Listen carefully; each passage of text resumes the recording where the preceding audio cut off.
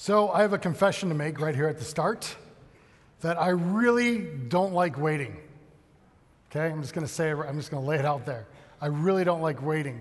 Could be a family thing, as we always open our gifts Christmas Eve. Just what we did. My dad, in fact, he had this idea that if you're not early, you're late. And I've inherited that as well, much to my daughter's dislike. Waiting, we all do it, and my guess is that we all have varying degrees of tolerance for it. And it's obvious our culture hates waiting. I mean, consider this. Nowadays, on your phone, you can have an app for your favorite fast food place. You can order that food through the app for your fast food place, not to go inside and pick it up. Oh, no. Right? That would take too much waiting. But you can pull up outside to the reserved spot just for you, and they will then come out and give it to you because they are waiting for you, not you waiting for them in the reserved parking spot. My guess is many of you, like me, we hate waiting, especially when we don't know what we're waiting for. The light turns green and nothing happens. And we just sit there. And the longer we sit there, the more blood pressure increases. Or we're in the checkout at Jewel, and we're in that line, and then that person up front of us, 3-4 people in front of us, are just chatting away with the checker. And then all of a sudden, we see that dreaded help light flip on. Yeah, you've been there with me.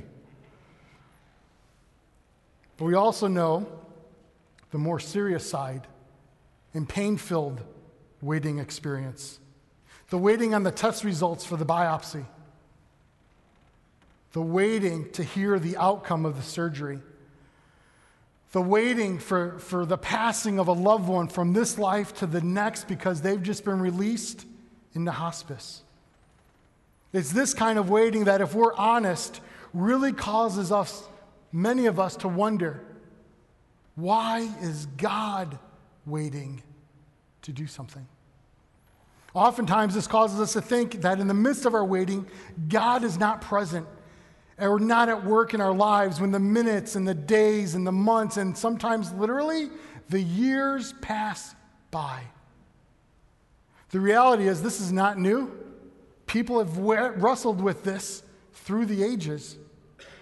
And as we approach the story of Lazarus today, I want us to frame it in a formational way, in a way that creates space for the Spirit to have access to our hearts and lives, to shape our souls through formational points. And formational points are truths that help us more intentionally live into God's way of life for us here and now. Formational points help us to better understand in a more holistic way who God is, who we are, what is our relation to God and ourselves and to others. Formational points also cause tension because they force us to raise questions and see how our lives currently lived may be at odds with the life that Jesus lived and invites us into. So appreciate how for this Lenten season, we are sitting with, we are waiting, we are focusing on this powerful story of the Gospels. We were reminded last week that the story of Lazarus is not a sermon illustration. It's not a humorous anecdote. It's not a formula for feeling good about the life of faith. It's nothing less than a gritty, sometimes raw, and gloriously real-life demonstration of spiritual transformation. And because of that, I love how we are sitting with this story. This series forces us to wait, to sit with, to realize it's not about us getting through the story, but it's about the story getting through to us. Far too often we read one passage only to get to the next. But may I challenge us this morning not to read for information, but to read towards transformation. And as we do this morning, as we sit and wait with this passage, we will discover that waiting on Jesus is never a passive experience. Let me pray, and then we'll dive into our gospel.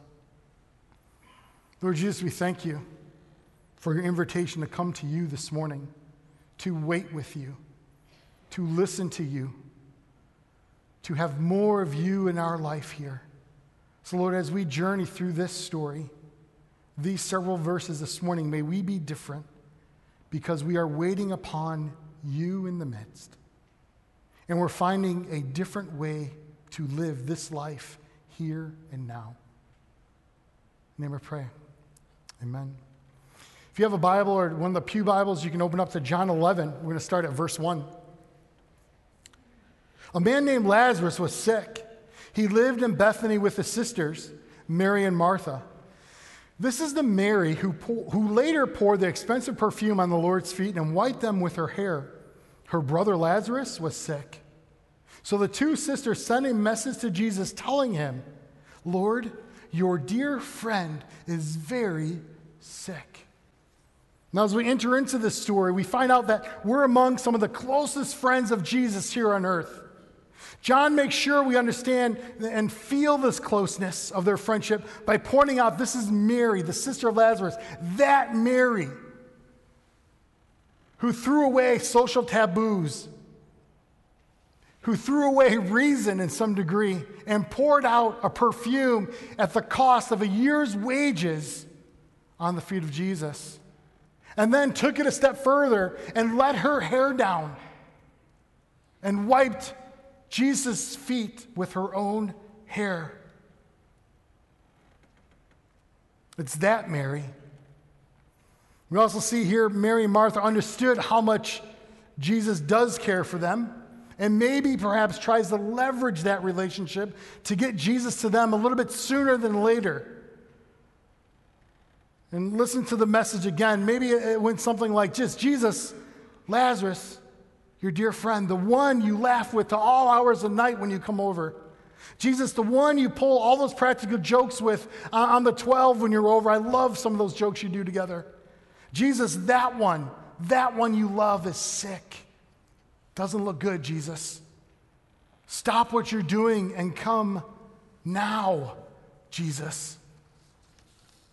I obviously can't say for sure what their motive was, but perhaps that's more of a reflection of us, or maybe just honest myself and how I tend to act towards God in my waiting. We never say it bluntly, but we believe God owes us something. And I would argue that the more tension we feel in our waiting is perhaps relative to how much we believe that. Just a theory, but it's one of those formational points that I've been sitting with as I've been preparing for this morning. Whatever was happening, it's important for us to understand this deep relational connection. We'll come back to it in a little bit. Verse 4. But when Jesus heard about it, he said, Lazarus' sickness will not end in death. No. It happened for the glory of God, so that the Son of God will receive glory from this. Notice this formational point for us. There was a purpose to the waiting. And one of the purposes in the waiting in this instance was to give God glory. Now, glory is one of those words that we hear an awful lot in this kind of space. We hear it probably every week. We sing it. We say it. But do we really know what it means? Glory, doxa, in the Greek means God's weighty reputation, his importance, his essential character and attributes. And again, when used of God, glory speaks to God's splendor, his fame, a reality check of truly understanding of who Jesus is. We now lay over our context of where we are in the Gospels, in the Gospel of John. And in the Gospel of John, glory takes another step forward in that, in this Gospel especially.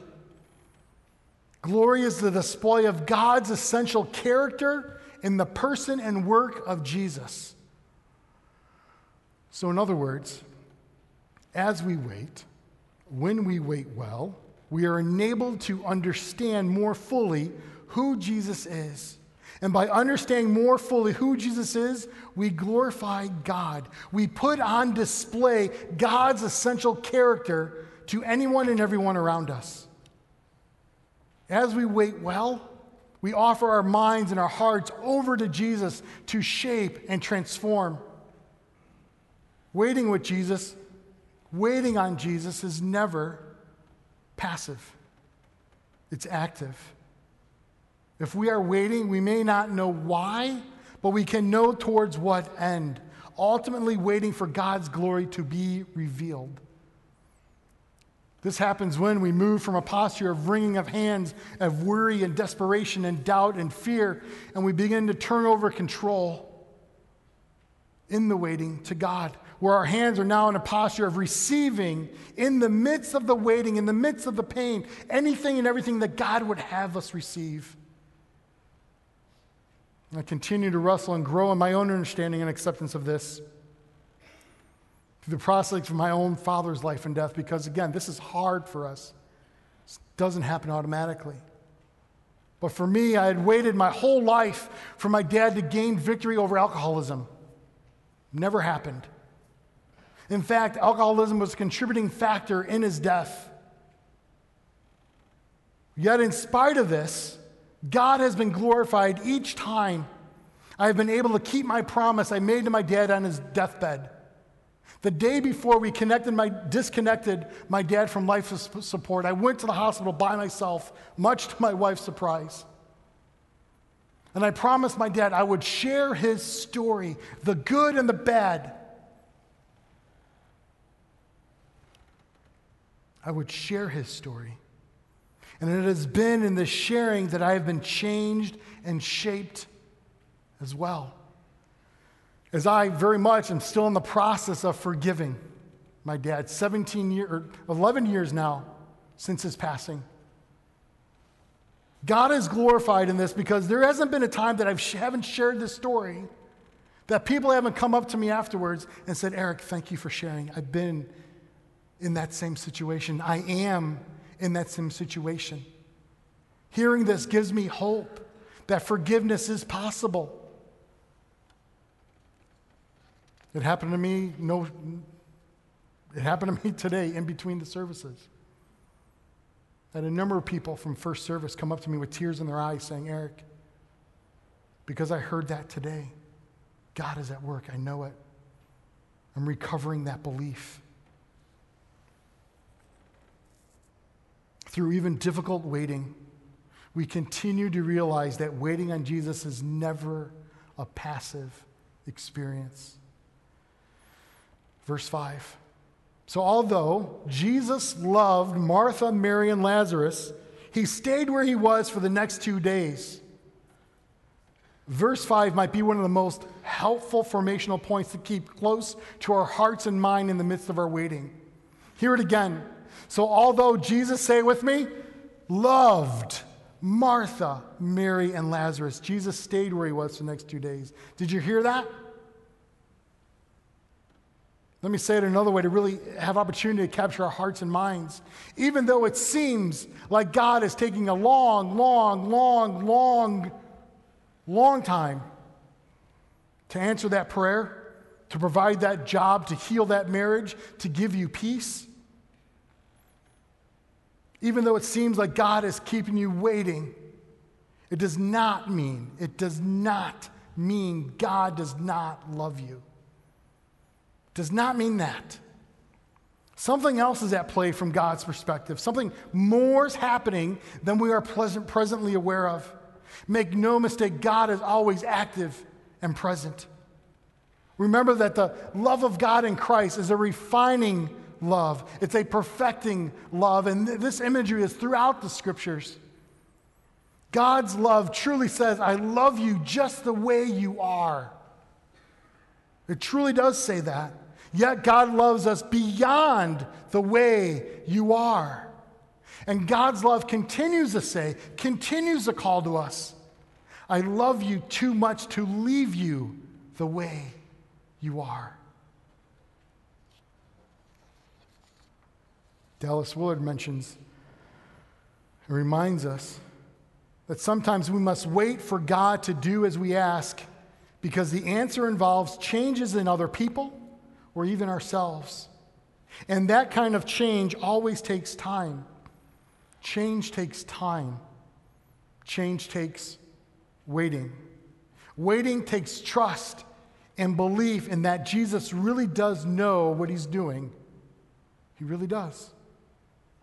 The more we can embrace this, the more we move into a stabilizing belief that God is truly at work in love in our lives, in our behalf for his glory.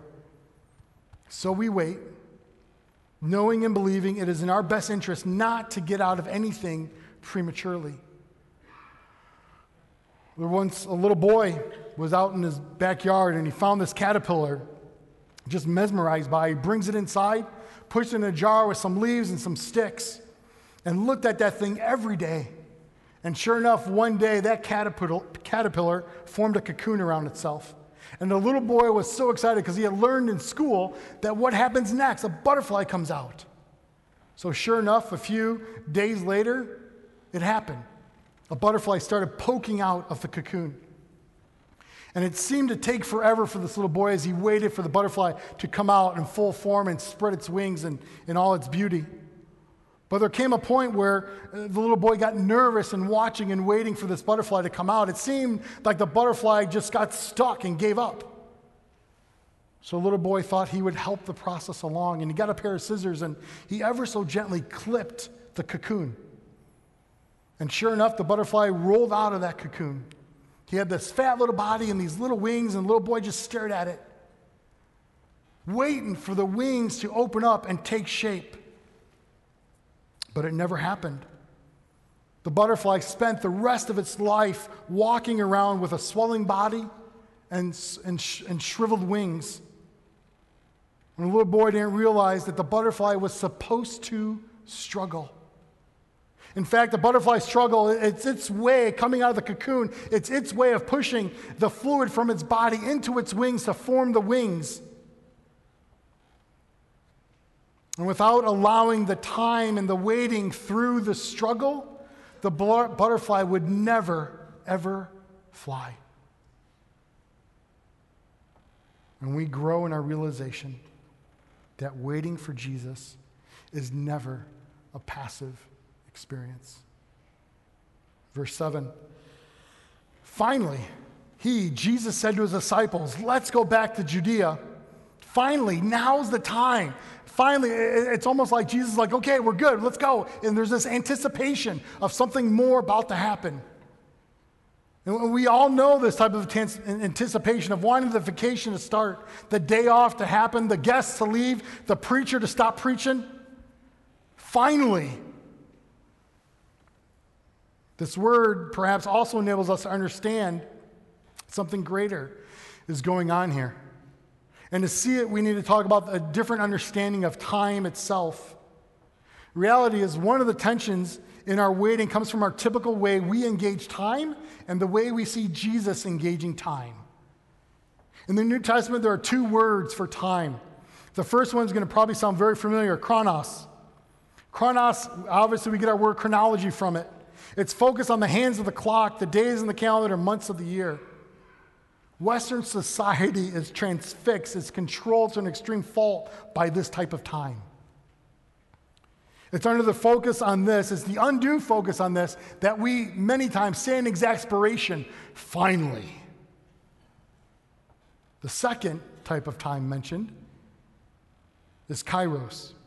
Kairos time is a decisive moment of time in time. It is the fullness of time, as the scriptures say. There's awareness that something larger is at play beyond the time clock and the days of the calendar. In Kairos time, we see each moment as rich and pregnant with the presence of God, that God in any time can do something amazing because he's always there with us, and we're eager to see it. Now is the time, finally. Notice how this fullness of time works this way, weaves its way through some of the scriptures. Galatians 4, but when the time had fully come, God sent his son, born of a woman. Mark 1, the time has come, Jesus said. The kingdom of God is near. Repent and believe the good news. Or Romans 5, at just the right time, Christ died. Jesus lived in Kairos time. Jesus was in tune to how God was working in his life and those around him. As a result, Jesus was never in a hurry. He didn't need to be, because there was always an awareness, an active waiting in his life to the voice of the Father, an anticipation for what the Father wanted him to do and when it needed to be done. As a result, Jesus lived a purposeful, surrendered life that did exactly what God the Father wanted. Again, exactly when it needed to be done. We have the same opportunity, the choice to do the same, to move beyond chronos to the activity, to actively wait upon God in all the fullness of time. Henry Nouwen expands this idea of actively waiting for us and brings it home. The secret of waiting is the faith that the seed has been planted, that something has begun. Active waiting means to be present fully to the moment in the conviction that something is happening. A waiting person is a patient person. The word patience means the willingness to stay where we are and live the situation out to the full, in the belief that something hidden there will manifest itself to us. And we continue to grow in our realization that waiting on Jesus is never a passive experience. So as I shared at the beginning today, when you wait with this passage, there is a richness here that comes to life. So as we close, I want us to take these formational points that we've gathered, that we've looked at, and I want us to hear them in light of what the scriptures tell us and encourage us from Isaiah. Yet the Lord longs to be gracious to you. Therefore, he will rise up to show you compassion. For the Lord is a God of justice. Blessed are all who wait for him. Blessed are all who wait for him. So as a result, guess what I want to have us do in response to this today? You got it. Wait. I want us to wait. I want you to discern in your waiting, in the midst of your life, is it at odds with the waiting that we've seen that is transformational as Jesus exhibits it? In doing so, we keep our eyes and hearts close to the understanding that waiting on Jesus is never a passive act. And because of that, I want to give you 3 suggestions to wait actively. The first suggestion is to prayerfully reflect on where was the Spirit poking, prodding, convicting, encouraging you today through the story. Even perhaps for some, perhaps all you need to do is just receive that you truly are loved by God and come back to that. Because my guess is with a group this size, many are waning in that, in your waiting. You're beginning to doubt that God, there's no way God can love me because I've been waiting too long for this. Others have forgotten it many months, many years ago. And you need to come back again and says, no, I do believe this. So where is the Spirit moving and actively prodding and poking you? Sit with that. Second thing is I would like you to do as you actively wait is to use our Lenten devotionals that we've been releasing. We released one Ash Wednesday, and now every Monday during Lent, you will receive another Lenten devotional. You can go online to the website right there, or you can sign up via text to receive it right to your phone. These are designed not to speed read through. These are designed to help all of us to wait, to slow down, and to receive in different ways the story of Lazarus. These are meant to be listened to. So as you listen, you will again be reflected back to the story of Lazarus. And in that reflecting back, we will enable you through different spiritual practices to engage with what God is doing in the midst of your waiting. All of these can be done very easily more than once, daily, in fact, if you do it.